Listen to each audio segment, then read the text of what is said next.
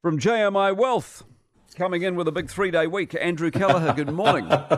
Don't you love it, Mike? Don't you love it? Jeez, yeah, I'm back. So you weren't here yesterday because you're out on the Raz Monday. Who goes out on the Raz Monday?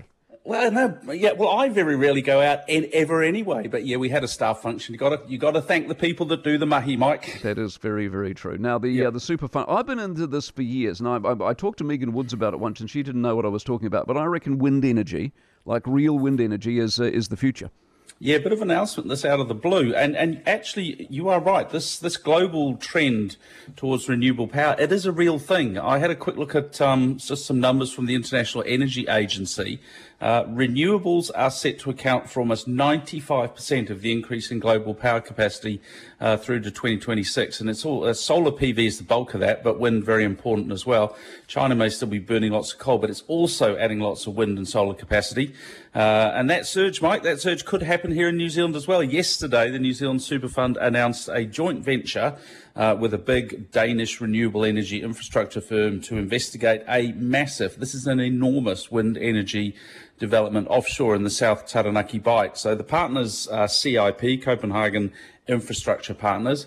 So they're going to do a feasibility study that's expected to take about 24 months. And it is massive. I think you just have to get your head around how big this thing is. It's a 1 gigawatt development. So to sort of put that into context, it will represent about 11% of New Zealand's current electricity demand at the moment. So equivalent to what it would take to power approximately 650,000 homes.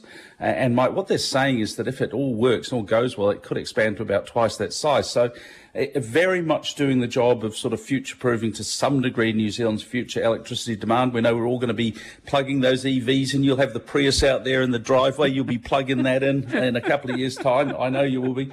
So you've got to, if I compare this to Turatea, that's near Palmerston North, that's a wind development that's going on there. When that's finished, that'll be about 220 megawatts. So you get a feel for how big it is. So if the feasibility study is positive, it could deliver power by 2030. Not that far away, really, if you think about that in context of how long it takes us to build roads. $5 billion price tag. So you'll have these 70 giant 15 megawatt towers, and they are big. 260 metres from sea level to the tip of the Arc of the Blades. And I'm just wondering, how. One thing I do wonder about is how far offshore would it be, and would you be able to see it? It depends on where you put them, obviously, and it depends on what you're looking to do. But some places in the world you can, some you can't. But I tell you what, wind and hydrogen are our future. Now, talk to me about Australia budget last night, and this is why the brain drain's on. They're doing better than we are.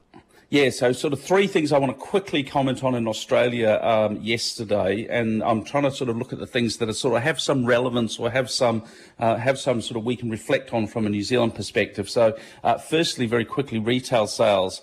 They've got good momentum in retail sales. They were up 1.8% month on month in February, but up 9.1% year on year, and so that builds them some strong growth this in January. But what you're seeing, Mike, this is the important thing, you're seeing social spending now coming through in March. And why? Because COVID's in the rear vision mirror. So good discretionary spending. If ANZ have done some work on what's happening in March, travel, entertainment, dining, they all held up pretty well so far in March despite the higher petrol spending. I also want to talk about consumer confidence because that's cratered here in New Zealand. But in Australia, this was out yesterday in Australia, it's virtually unchanged there, declined by 0.1%.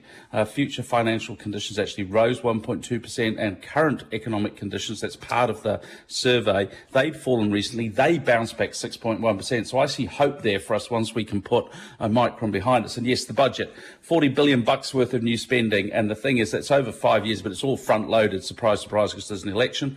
Petrol tax cut by 22 cents per litre for 6 months.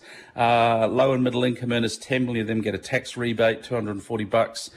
Welfare recipients and pensioners, they get a cheque, $250 cheque. There's about 6 million of them. He's lowering the deficit despite the extra spending because he's getting more tax revenue. Look at inflation there. Reckon inflation will be back at 2.75 by 23-24. And yes, key for New Zealand, very strong jobs market, expected to continue, unemployment rate under 4% in the next couple of years. Okay, mate, what are the numbers? Right, well, it's all green overnight because of that diffusion or potential diffusion of tensions in the Ukraine. Dow Jones is up 127 points, 0.36%, 35082.